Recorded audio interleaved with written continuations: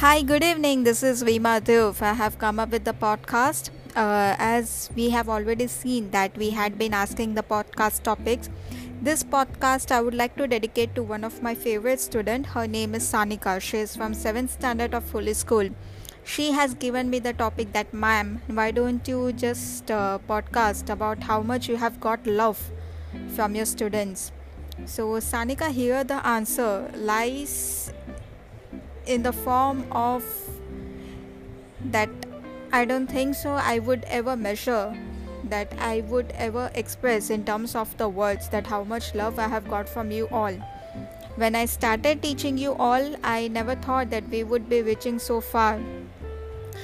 You all had become one of the most important part of my life, and the amount of love that I have got from all of you, it is immeasurable. Like words are insufficient for me to describe that how much love and affection I got from you all.